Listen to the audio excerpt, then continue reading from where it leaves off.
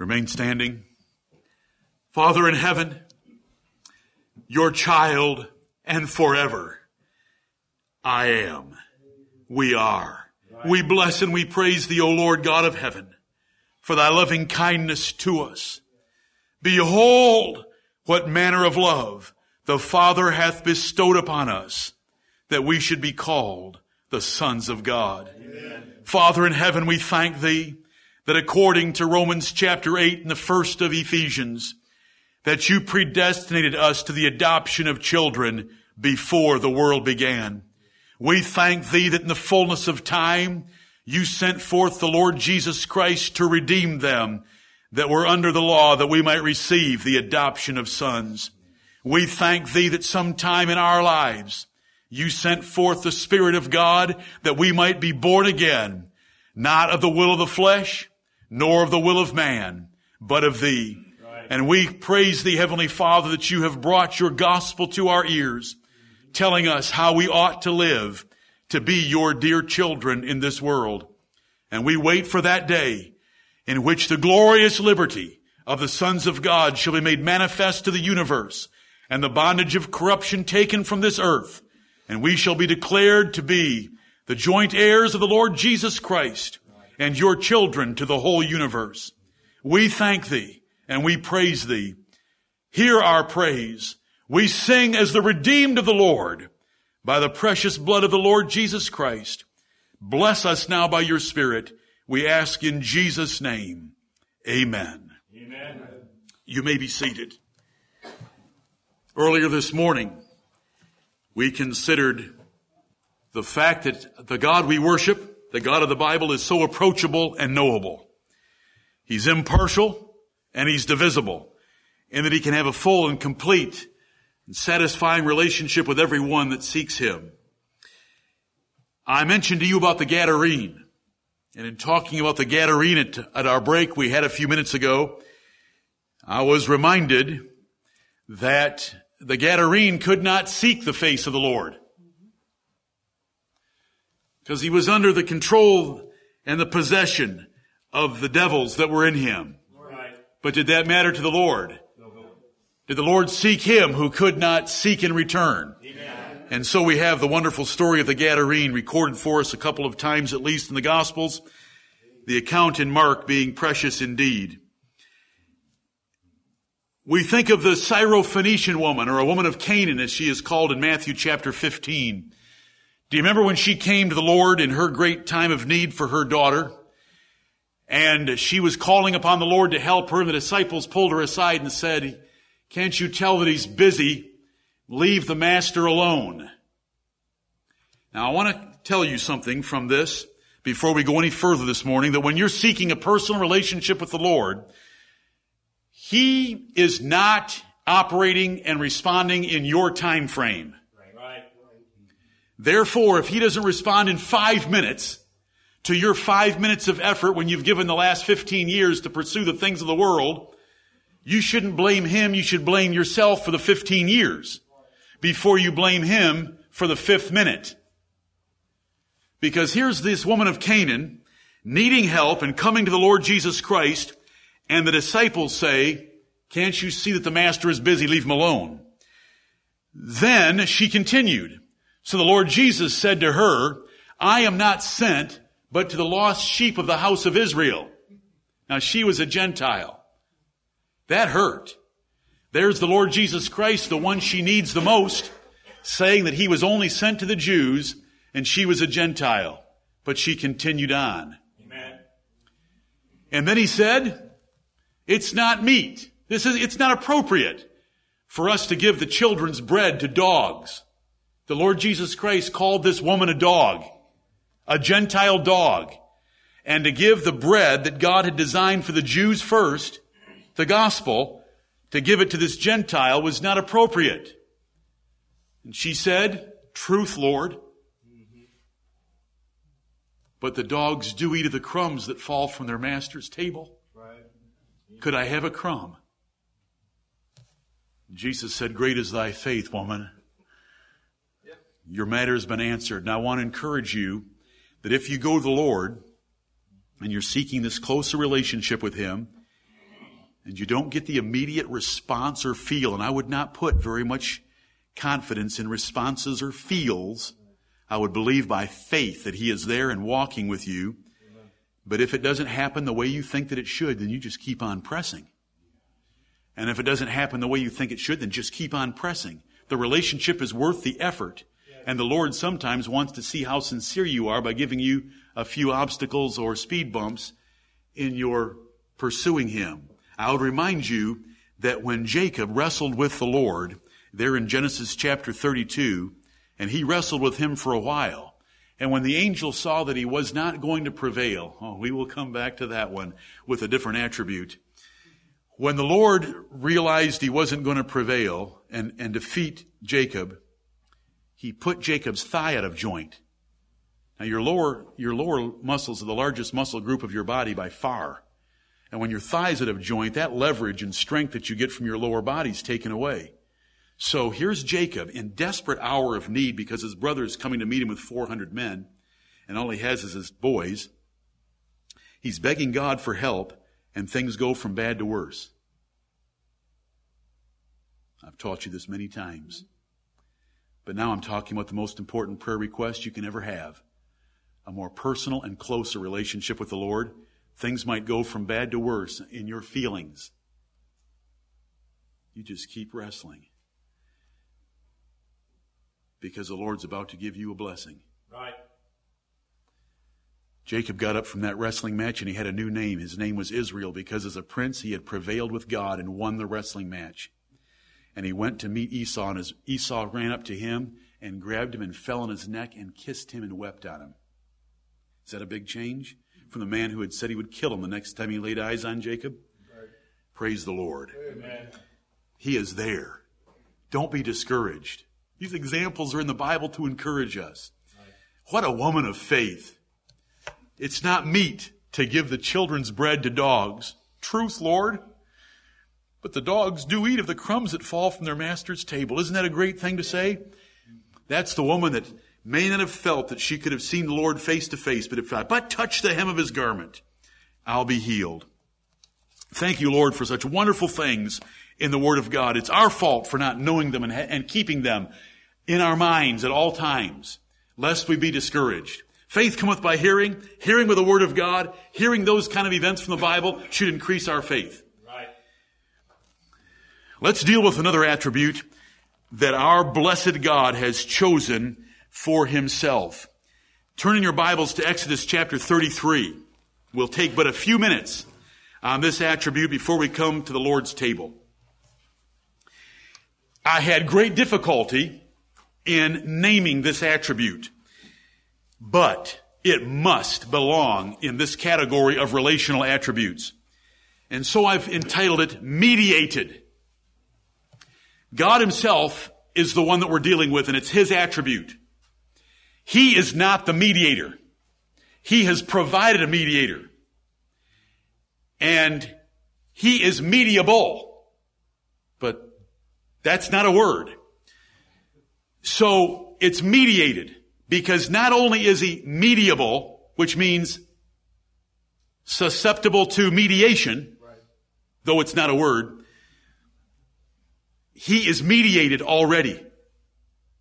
And that is fantastic. Yeah. Amen. Without that mediator, our way to Him is cut off, shut off. He is too far away and He is too high. You say, but what about those before the time of Christ? It was all by faith and covenant.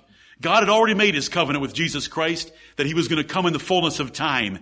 And it was by the faithfulness of God that He was able to see the sacrifice that would be paid and accepted those men of the old covenant on the grounds of what would be done under the new covenant. Romans chapter 3 teaches us that. Mediated is an attribute of God. The God of heaven, the Lord Jehovah, has a mediator, and that mediator has done His work and is doing His work, and God is fully mediated. He has been brought to peace with His children so that we can go to Him through Jesus Christ our Lord. This is the simplest of gospel components. This is the simplest of gospel facts, and you already know it. But as we come to the Lord's table today, I wanted an attribute that would serve the table, and the Lord provided it. And when we look at our relationship with God, we must have that attribute in place, that He is mediated. Right. God has been satisfied by the work of the Lord Jesus Christ as an intercessor for you and for me.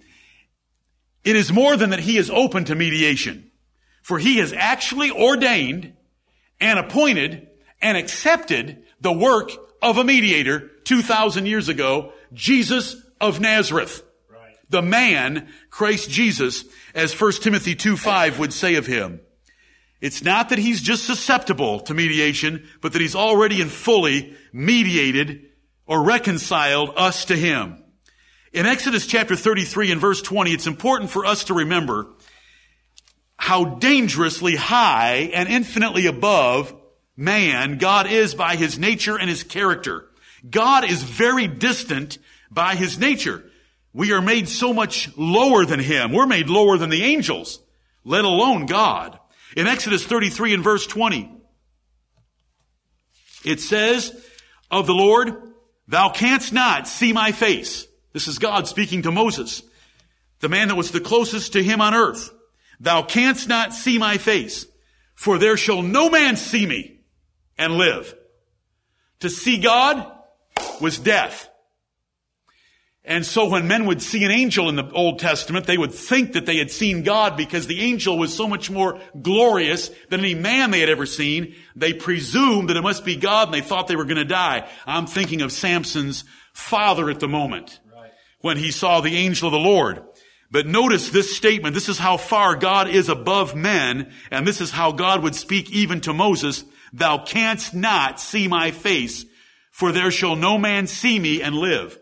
Now here, the word face is used differently than over in verse 11 of the same chapter. In verse 11 of this chapter, the Lord spake unto Moses face to face as a man. Now that was just personal, that there was personal exchange between Moses and God. But face over here in verse 20 is a fuller demonstration and manifestation of God's glory that was beyond Moses.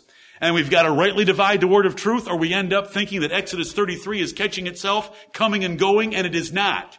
It's a metaphorical description in verse 11 that as a man speaketh unto his friend. When you have the word as or like, it's a metaphor, and it's telling you that it's a simile. It's a simile, not a metaphor, when it's got the word as there indicating so.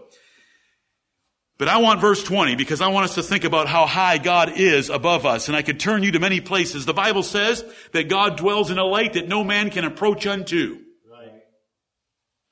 The Bible tells us in Revelation chapter 1 and verse 17 that when the Apostle John saw the glorified Lord Jesus Christ, he fell at His feet as dead. So we want to remember that. If you read Exodus chapter 19 last night about Israel gathering around Mount Sinai, it was altogether a scary event for them. Right. They were petrified. And if you go to Hebrews chapter 12, you get the insight on Moses. He was terrified of what he was seeing and hearing. The sound of that trumpet waxing louder and louder, and the blast furnace that was shaking Mount Sinai altogether, and the rules that were so severe that if anyone broke through, they were to be killed to try to see God.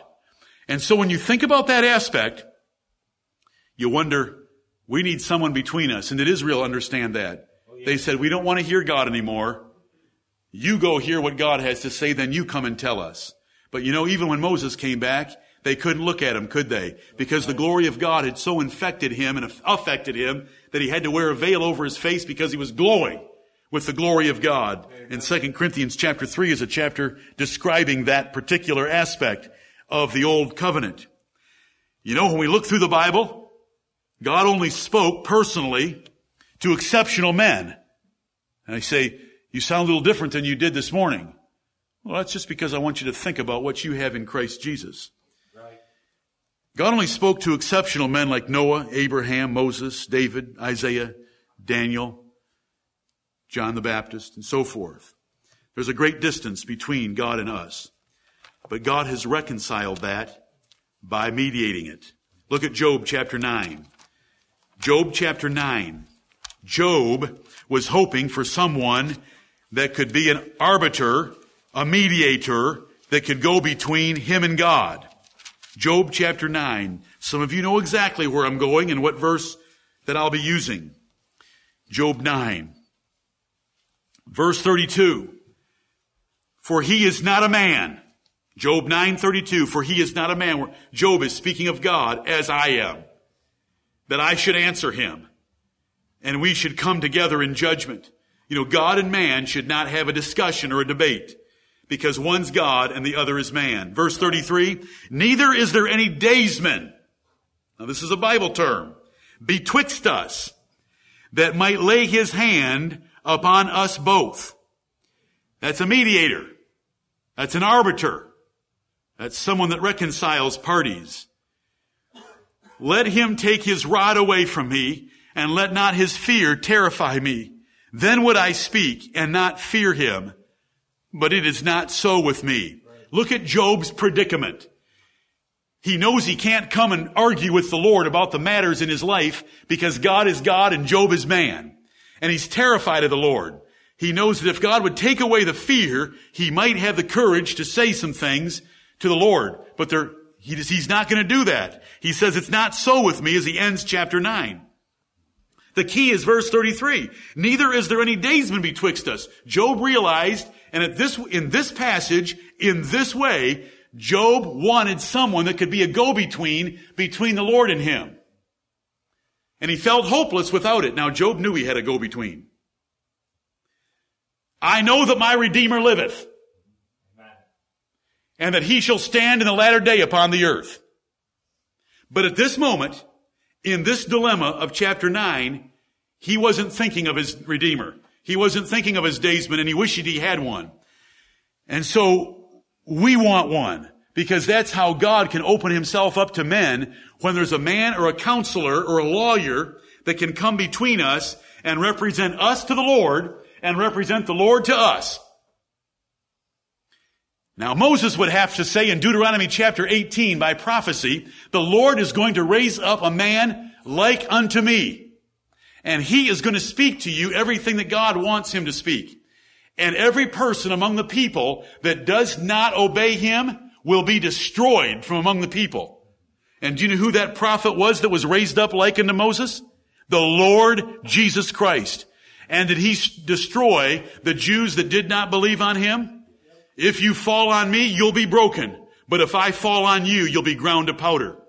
The Lord Jesus Christ. That's the fulfillment of the prophet that was to come like unto Moses. That was also the Lord Jesus Christ. Look at Job and that 32nd verse, the 33rd verse, that there is no daysman betwixt us, but we have a daysman. We have an umpire. We have a lawyer. We have a counselor. We have a mediator. We have an arbiter. We have one who has reconciled us to God. Thank you, Lord. Look at 1 Timothy chapter 2 and that text I've already quoted that's been prayed this day already, that you know so well, and it's where we stand in our relationship with God. We do not look to Pope Benedict XVI to help us, nor Mary, the so-called Mother of God, by that false, abominable church. We look only to the Lord Jesus Christ. 1 Timothy 2:5, for there is one God and one mediator between God and men, the man Christ Jesus. Amen. We love that text. We know there's one God, we know there's one mediator, and it's only the man Christ Jesus. It is not Mary, it is not popes, it is not priests, it is not the Council of the Mormon Church, it is not Mohammed, it's no one or no thing but the Lord Jesus Christ, who is the one mediator. And God is mediated because God picked the mediator, God sent the mediator, God gave the Spirit without measure to the mediator, God gave the work to the mediator, and the mediator willingly obeyed his Father in heaven and laid down his life for us, and God was satisfied and accepted the work of the mediator so that we are fully able to go into the presence of God. God is mediated. Amen. God has been reconciled. God is open to us through Jesus Christ, our Lord. Look at Hebrews chapter 8. God in love and wisdom sent Jesus of Nazareth as the mediator for us. Hebrews 8:6, but now hath he obtained a more excellent ministry, by how much also he is the mediator of a better covenant, which was established upon better promises. This is speaking of the Lord Jesus Christ as our priest. To keep turning to the right, to go to 1 John chapter 2. 1 John chapter 2. God has an attribute in that he is mediated. He knew he must be mediated. He ordained the mediator, and he accepted the work of the mediator. And his plan in wisdom and power brought together an altogether glorious mediator for us. Look at 1 John 2, beginning at verse 1. My little children, these things write I unto you, that ye sin not. Purpose of the epistle is to stop them from sinning. And if any man sin, we have an advocate with the Father, Jesus Christ the righteous. He didn't sin. And he's the one advocating for us with the Father. And he is the propitiation. That is the sacrifice that makes peace for our sins, and not for ours only, but also for the sins of the whole world. And when it says for the sins of the whole world, if it means every human being without exception, then no one is going to be in hell, because peace has been made with God for all of their sins. But that isn't true at all. When you read the scriptures, this is the Apostle John writing to his audience, which were the Jews, and the whole world is an expression to describe Gentile believers and Gentile elect as well as Jews.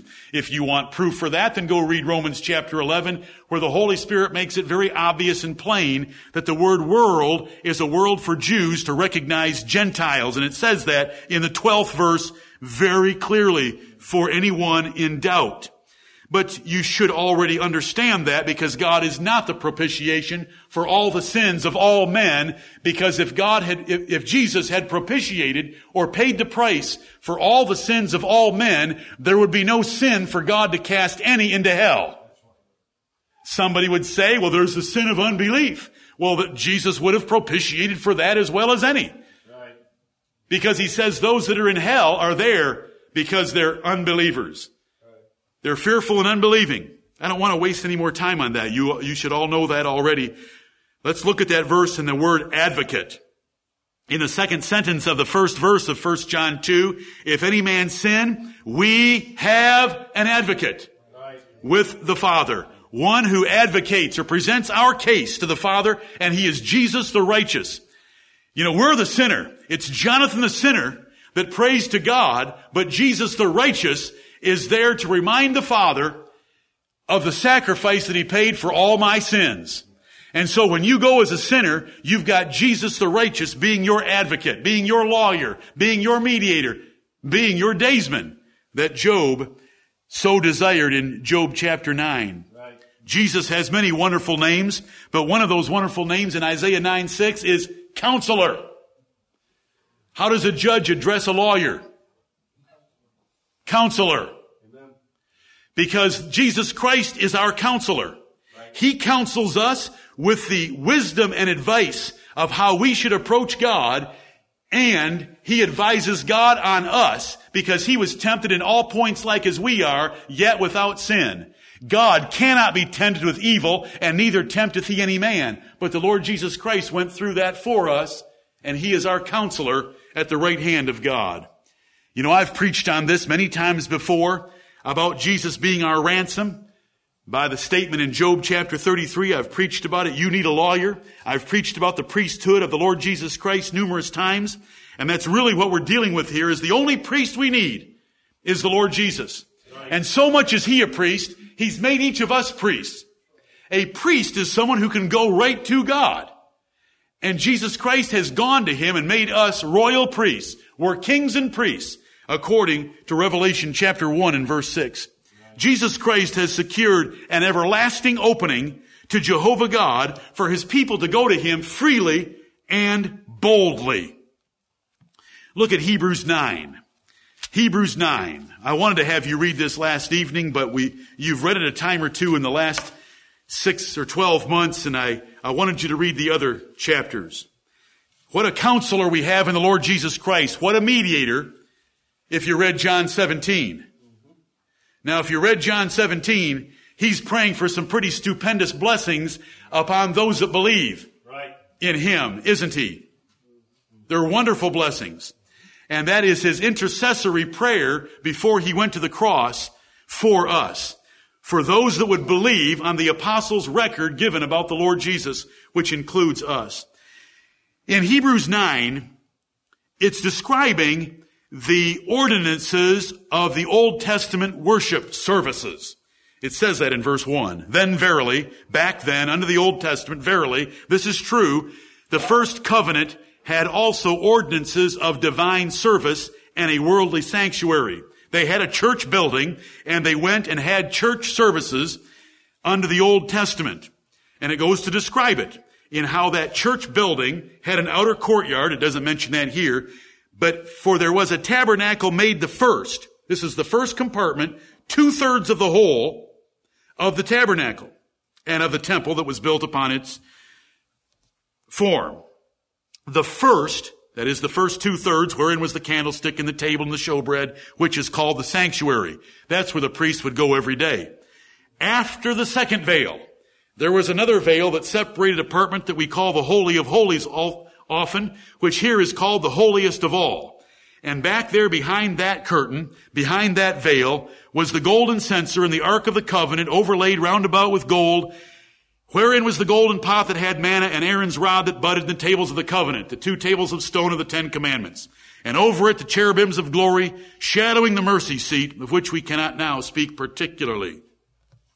Now here's the key, verse 6. Now when these things were thus ordained, when church services were held that way, and they were held that way for, 1,500 years, about 1,500 years, when these things were thus ordained, the priests went always into the first tabernacle. They had access to the first 2/3 where they put the showbread out and they lit the candles, accomplishing the service of God. Verse 7, but into the second, that is the second compartment, the last third, went the high priest alone. Only one man got in there once every year. Only one time a year did one man get in there, and he was the high priest. No other priest could go in, and he couldn't go in without blood, which he offered for himself and for the errors of the people. And all of that was just a shadow of the lesson that it was teaching, that the way to God was not open. This is very, very simple. You would not believe the number of televangelists, the number of preachers and churches that nowadays have men come into their churches and build models of the tabernacle and try to shed gospel light on Jesus Christ and on salvation from the Old Testament. There isn't light back there. That is obscure darkness. Right. Those are shadows. Right. If I want to show you my wife, if I can't show her to you in person, I'm going to show you a picture of her that is her express image. I'm never going to show you her shadow. A shadow. Who would go to the Old Testament for the gospel? That's because they want to hear some new itching thing, and they don't want to settle for sound doctrine. If they would just read the book of Hebrews, they'd have the most glorious demonstration of the preeminence of Jesus Christ given in the whole Bible. Right.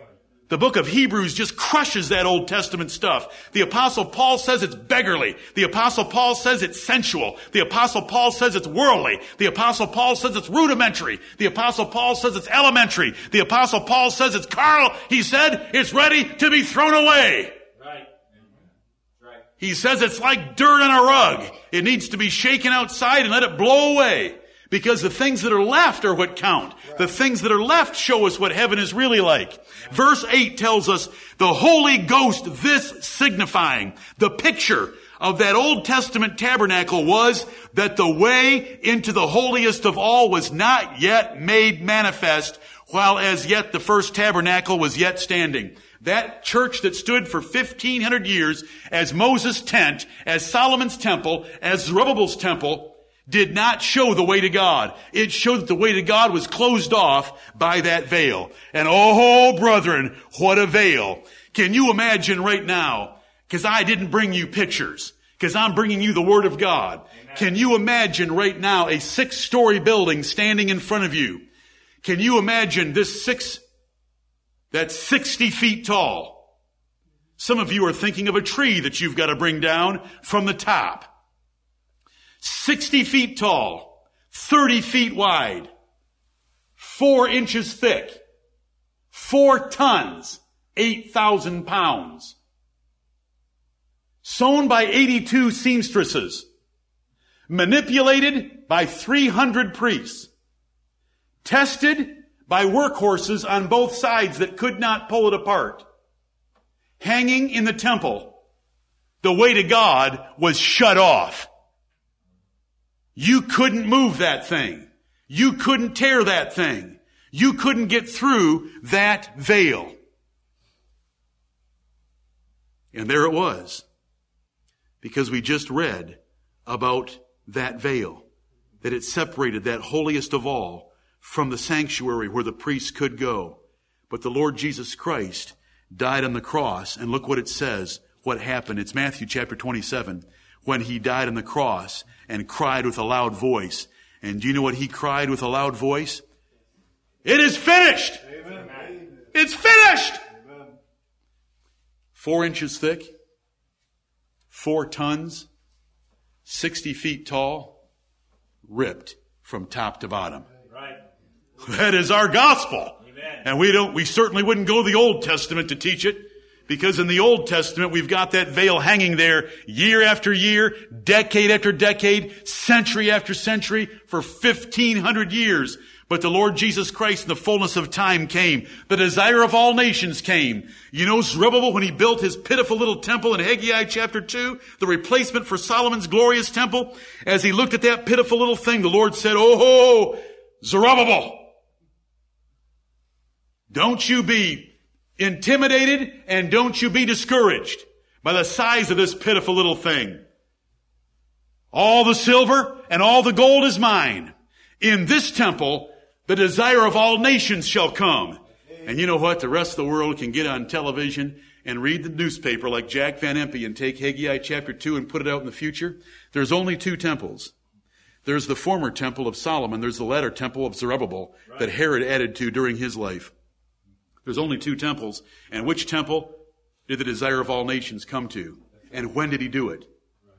It's Zerubbabel's temple, and it's the Lord Jesus Christ, and he came 2,000 years ago. Amen. His mother brought him in and held him up before the Lord to dedicate him to the Lord. He was circumcised. Simeon held him up and said, "Lord, now let thy servant depart in peace. Mine eyes have seen thy salvation." As a little baby, he was brought into that temple, and Simeon, who had been waiting there, had been told, "You're not going to die until you see the Lord's Christ." Oh, this is the gospel of the Lord Jesus Christ. As a little baby, as a 12-year-old, he sat in that temple and confounded its doctors, answering their questions and asking a few of his own. At 30, he began preaching in that temple, and he cast out money changers of that temple. He made himself a scourge of cords and drove out the money changers out of that temple. And then there was a day in Matthew chapter 23 when he walked out of that temple and he said, "Behold, your house is left unto you desolate." That's right. Just months earlier, he had said, "You have made my Father's house a den of thieves." Right. My Father's house of prayer. But now God was washing his hands of that old covenant. Yep. And he said, "Your house is left unto you desolate." Then he died on the cross and said, "It is finished." And that veil was rent from top to bottom. Amen. Look at Matthew chapter 27 and verse 50. Jesus, when he had cried again with a loud voice, yielded up the ghost. And behold, the veil of the temple was rent in twain from the top to the bottom, and the earth did quake, and the rocks rent, and the graves were opened.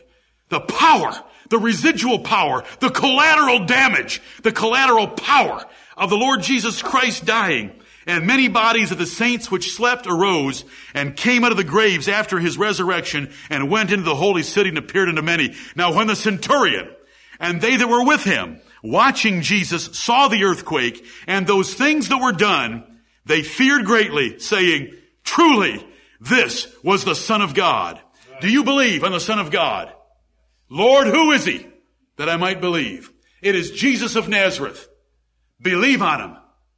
He's our Savior, and we're going to celebrate his death. Amen. What a glorious deliverance he's given us. Romans chapter 5 and verse 11 says, "By now whom we have received the atonement," made at one with God again. You want to talk about being close to God? Jesus died as our atonement. At one meant made us at one with God again, so that Paul could say, God was in Christ, reconciling the world unto himself, and hath given us the ministry of reconciliation. All Paul did was go around and tell God's elect that they had been reconciled to God by the death of the Lord Jesus Christ, and they could boldly trust in him and believe him that they would forever live with him through this world and the next. Oh Lord, we thank you for all these things that you have taught us. Look at Romans chapter 5. Very quickly, Romans chapter 5. It's not the number of verses we cover. It's the verses that strike your soul. And it's the faith that's built by the Word of God that counts.